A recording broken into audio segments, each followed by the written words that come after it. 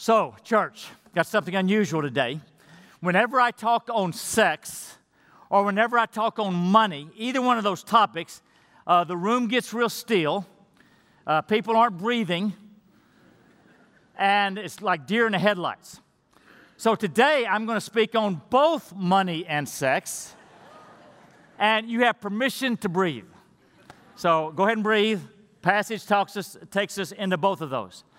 Now, church, the Bible says that if you are a Christian, that is, if you have trusted Jesus Christ as your Savior from sin, then the Bible says that you are a totally new creature. 2 Corinthians 5:17, therefore, if any man be in Christ, he's a new creation. Old things have passed away, new things have come. And the Bible elaborates what those new things are. Things like this, there are about 30 of them, 30 or so. The Bible says that all of your sins have been wiped away as far as the east is from the west. You have been declared right with God or righteous. You've been adopted into the family of God. You're now a citizen of heaven. The blood of Christ has cleansed you from all your sin. The Spirit of the living God is inside you, and many other things.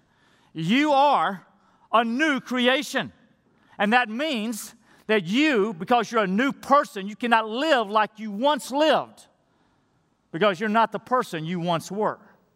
You cannot live like maybe non-Christian neighbors around you, because you are a new creation, you're different. And this morning, the Bible applies that to sex and money. Now, you're going to see this is going to be relevant to all of us, but if I was in your shoes and I had a teenager, I'd make sure they heard this, because they need to hear it. But so do we, from God's Word. So if you'll stand with me, I will read the passage. It's Ephesians 5. If you're newer here, we work our way through books of the Bible, and we're in Ephesians 5, verses 3 through 6. Here we go.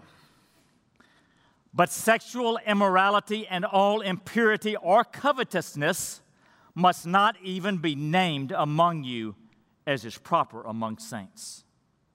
Let there be no filthiness, nor foolish talk, nor crude joking, which are out of place, but instead let there be thanksgiving. For you may be sure of this, that everyone who is sexually immoral or impure or who is covetous, that is, an idolater, has no inheritance in the kingdom of Christ and God. Let no one deceive you with empty words, for because of these things the wrath of God comes upon the sons of disobedience. Church, this is God's holy word to us. Please be seated.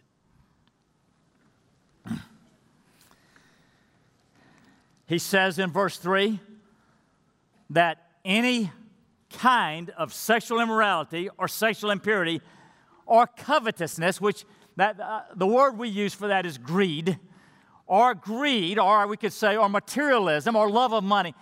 Any of those things must be done away with, and the Bible is very emphatic. Now, we're going to look at first sexual sin, then we're going to look at materialism and greed. When it comes to sexual sin, he uses two different terms, which covers any kind of sexual sin. And with covetousness, he says, and any covetousness, all covetousness. So he's very emphatic. He says, it does not belong to the child of God. Last week, the charge at the beginning of Ephesians 5 was live in love, major on love, focus on love. No matter what else you focus on in your life, make sure that you love people.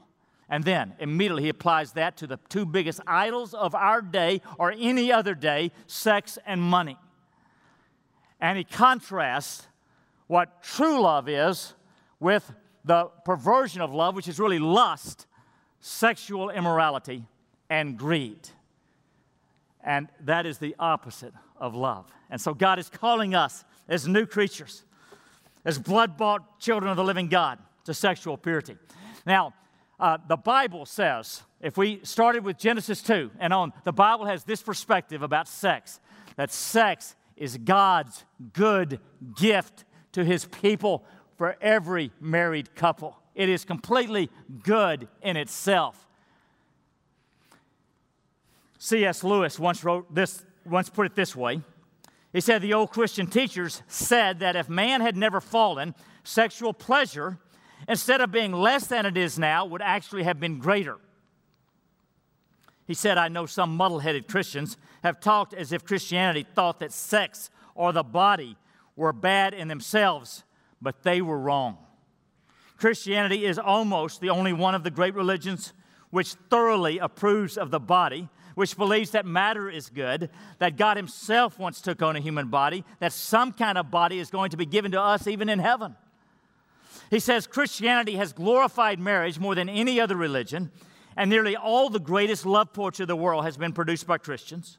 If anyone says that sex in itself is bad, Christianity contradicts him at once. The Bible teaching is clear and strong. Sex is a good gift from God. In fact, in the Old Testament, there is an entire book devoted to love, sex, and romance, the book of Song of Songs. But other places, like Genesis 2, it's completely clear. Now, if sex in itself is good, it is also something that is powerful. It is powerful emotionally. It is powerful spiritually, the Bible says. And it is also powerful physically. Because, think about physically, if a man and woman have sex together, there's the possibility of an immortal being coming into existence. That is, a human who will live forever and ever and ever. Now, if that is not powerful, I don't know what is. It is powerful physically, emotionally, and spiritually.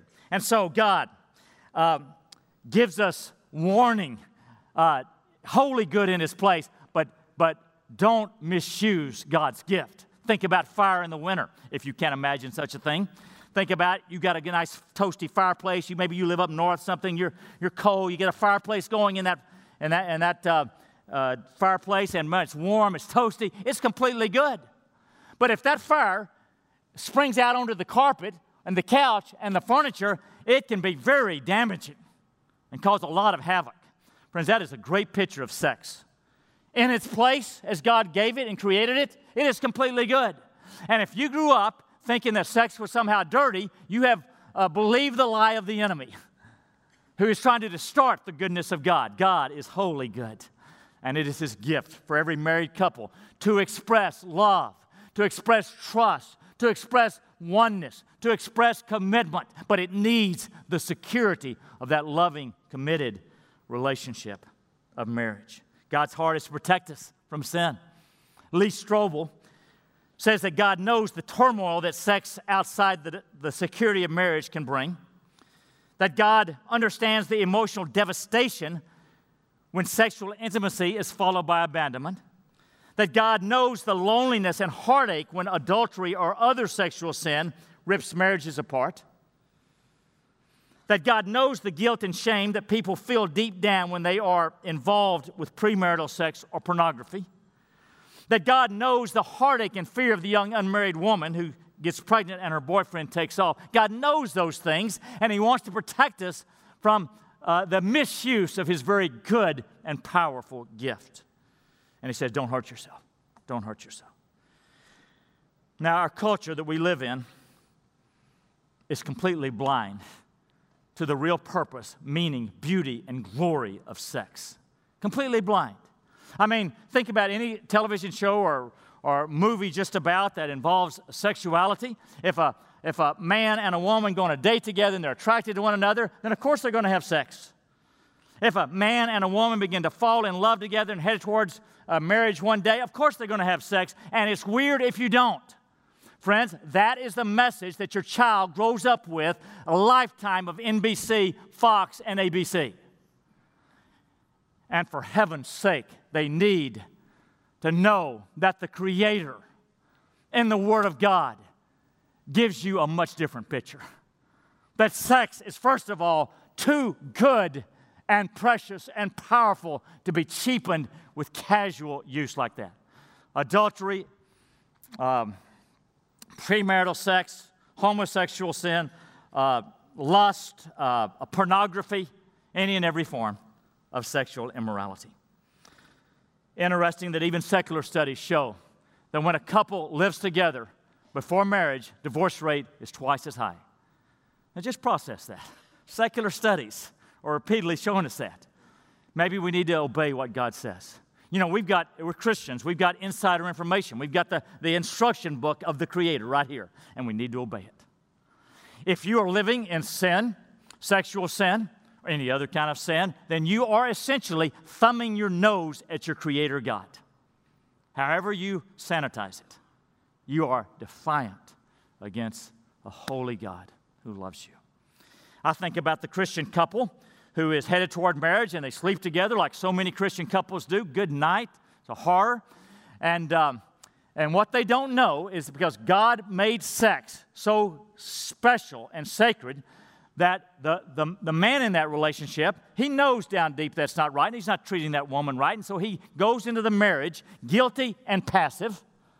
She knows he's not treating her right, that it's not right, and she resents it subtly down deep, may never admit that to herself. She resents it, and she goes into the marriage angry and perhaps dominant. And sex has torpedoed the whole marriage. By the way, if that is you, I would start over. Claim the grace of God and start over. Maybe have a wedding renewal vows. And we need to start again fresh because the grace of God is bigger than our sin. If the young man on the date tells his date that if you really love me, you would have sex with me, he needs to hear her say, if you really love me, you would never ask me to do something that makes me think less of myself and less of you. It's not love, it's lust. It's not about selflessness, it is about selfishness, as God just contrasted it in verses 1 and 2. Live in love, but that means not living in sexual sin of all of its kinds. That's about selfishness and lust, and it hurts people. In the early church, they got this. There was a writing from a scholar in the early church by the name of Diognetus. He said this about Christians and sex. He said, we share our table with all, but we do not share our bed with all. And that was such a contrast to the pagan Roman civilization of the time who lived in sexual promiscuity, but they were stingy with their money. And so they were known as being stingy with the table, promiscuous with the bed. He said, we're just the opposite. We're stingy in the bed. Just for marriage, we're generous with our money and our table. Generosity. Pornography would be included in this. And I know that pornography is not just a man's issue, it's a men and women's issue. But men, let me just say to you, God has created you to be a protector of women, not a predator of women. And that includes pornography in all of its forms. You see a woman that's not clothed enough, too skimpy clothing, whether or not that's in media or live, then remind yourself, I'm protector, not predator. And as you look away, pray for her. Oh, God, show her that what she's looking for is you. Men, that's our mindset. Protector, not predator. By the way, sexual addiction is rampant right here in our culture, in our cities and areas. And if you are struggling with sexual addiction, we've got ministries to help you. They're kind of under the radar. We don't blast them out there, but you can go to our website. The one for men is called the Nehemiah Project. The one for women is called the Hosea Project.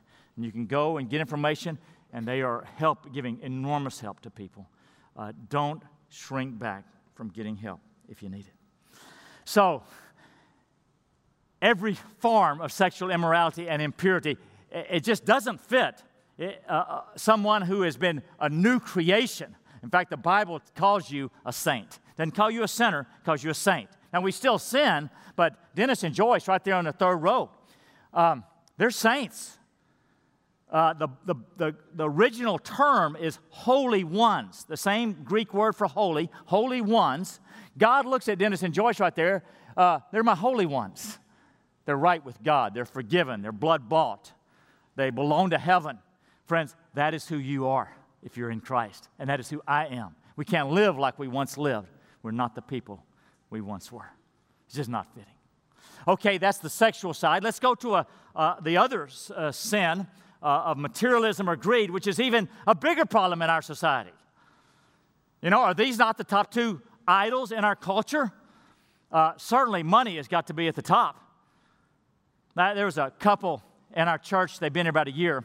They lived 20 years in Asia, China, Singapore, and Dubai. Moved back here about a year ago, and he said, we were floored with the amount of materialism in our culture. Just overwhelmed. And they'd come from Dubai. The Bible says in verse 3, but sexual immorality and all impurity or covetousness, greed, must not even be named among you as is proper among saints, God's holy people. It should be no trace of coveting, greed. What is greed? Well, here's a challenge, friends, that, if you have a problem with sexual sin, you know it. But no Christian thinks they've got a problem with greed. Maybe there's 1%. But do any of you have a problem with greed? Of course not. Well, okay, you're some honest folks over here. But most Christians would say, I don't struggle with greed. Those people who have a lot more money than me, they're the ones who struggle. And just about all Christians feel like, we don't struggle. Now, if 99% of us don't struggle with greed, why does Jesus, time after time after time, more times than he talks about sex, warn us against greed if nobody struggles with it? Truth is, I struggle with greed. And probably you do. Living in this culture, where the incessant message is that you need that thing to be happy, you need more to be happy, I think greed is all about more. I think it is about how you see yourself, that the more money you've got, the better you feel about yourself. That's identity. Rather than getting your identity from Christ, getting your identity from money or wealth. I think greed is about a sense of superiority to folks who have a lot less money than you. Or if you're poor, because poor people can be materialistic too. If you're poor, feeling inferior because some people have a lot more money than you. It's getting your identity, your worth. It's putting your security in money and wealth. And friends, the Bible says if you've got a lot of money, it is a challenge. The affliction of affluence. It's a challenge. You're more likely to depend upon yourself and your money rather than upon God and His grace. Greedy is nothing to do with the amount. It's everything to do with the attitude and perspective on the amount. Whether or not you have a little bit or a whole lot. The matter is, do you see it as God's? Do you see it as a fine in itself? It's a good thing. You can enjoy it, but it is not life. It is not going to make me happy. You go out and buy that thing that you've been looking at the store or the car dealer or the new house or something. You go buy that thinking that's going to make you happy, and a few days later, what do you realize inside if you're honest with yourself? Okay, that wasn't it. That wasn't it. And that has been true of every single purchase you have ever made in your life. Because God did not make you as an image bearer of the living God to be satisfied with things, but only with He Himself and with His love. So it just doesn't work. Not about if you got a lot of money or not, however much money you have, your perspective on it. And do you know what the acid test is in the Bible about materialism and greed? It is generosity. It is generosity. Generosity is the antidote to greed. Generosity is the drain plug that sucks greed out of your life. I would say this, the historic biblical standard of 10%. If that is not just a no-brainer in your life, then whoa, that ought to give you pause. If you're a Christian, you call yourself a Christian, and God doesn't at least get the first 10%, then whoa, red flag, greed problem here. Because this is the opposite of greed, selfishness, which is so offensive to God. Friends, these sins are offensive to God because they are all about self and fear and not about loving others and grace. So the challenge, generosity and not the greed and materialism. Now the next 3 verses will go a little quicker, but they're so strong. Verse 4, it says, let there be no filthiness, nor foolish talk, nor crude joking, which are out of place, but instead let there be thanksgiving. When it comes to sex, not a place for vulgarity. He's moving from immorality to vulgarity here because it cheapens sex. Just kind of coarse joking and filthy jokes, coarse talking, it cheapens God's powerful, sacred, holy gift of marriage. What there should be is thanksgiving. If you're a married couple, I hope you have an attitude of thanksgiving about sex because it's God's good gift. You ought to be thanking Him for it. Now, of course, this applies generally, but particularly in the context of sexual sin. No vulgarity, rather thankfulness and thanksgiving. And then the final 2 verses, 5 and 6. For you may be sure of this, that everyone who is sexually immoral or impure or who is covetous, that is, an idolater, has no inheritance in the kingdom of Christ and God. And there ought to be a big collective gasp in the house. And then verse 6, let no one deceive you with empty words, for because of these things the wrath of God comes upon the sons of disobedience. Do you think that sexual sin and materialism are offensive to our God, who has given us so much, so much? He says that if this marks your life, then you have no inheritance in the kingdom of God. Let me tell you what that does not mean and what it does mean. Some of you with an over-strict conscience, I'm one of those. Any of you who struggle with OCD like I have, you're one of those. Some of us, whether or not you have OCD, have an over-strict conscience, and you read a verse like that and you think, oh no, maybe I'm not saved. If you've trusted Jesus Christ as your Savior, and He's brought change in your life, you're saved. Others of you here, you don't take, it's not, your problem is not that you take sin too seriously. You don't take it seriously enough, and you minimize things like that. And you need to take it seriously. This is your God, your Maker, who's talking. And He says that if this is your lifestyle, sexual sin or greed, you better examine yourself because you may not be in the kingdom at all. Maybe you don't have a genuine relationship with the Savior. Maybe you have not realized that you are a sinful person before a holy God, and you need God in His sovereign mercy and grace to come in and save you from all your sin. Maybe that hadn't hit you right. And maybe what you've got is a little dose of churchianity, American cultural Christianity, and not the real thing. And if so, if that's going on with you. Now, I'm not talking about that you've struggled with this.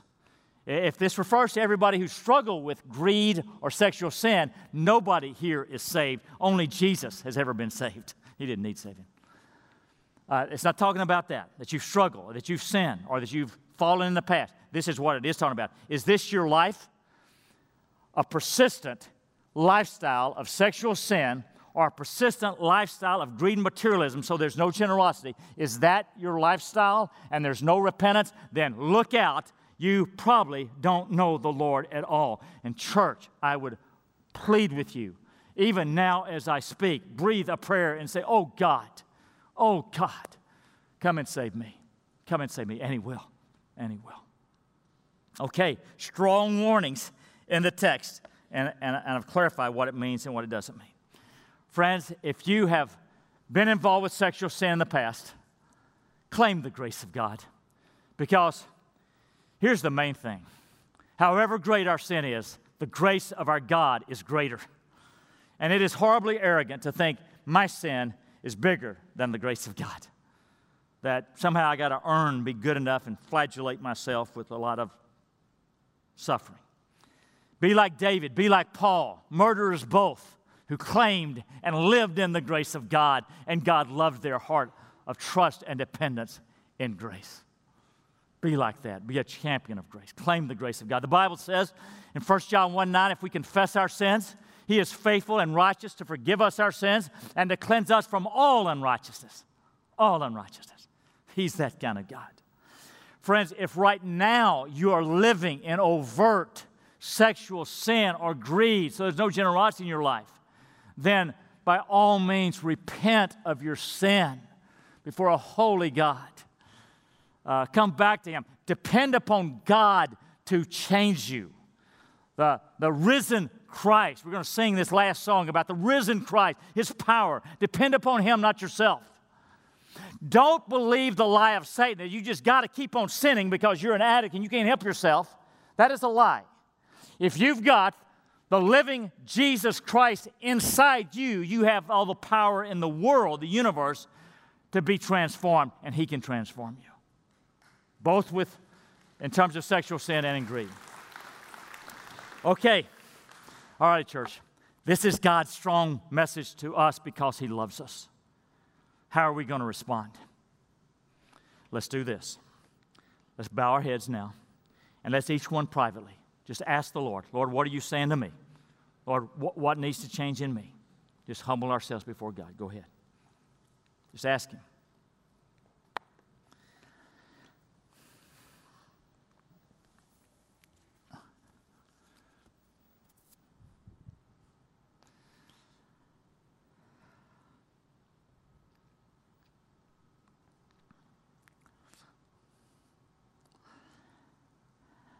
Just breathe a prayer if you've never trusted Christ as your Savior. Jesus, come in, come in. If you're feeling the conviction of sin from the Spirit of God, get free, get free. Confess it and receive the grace of God. Lord, I pray that we here at Woods Edge would please you because you have poured out love and grace into our hearts abundant. May we please you. Amen.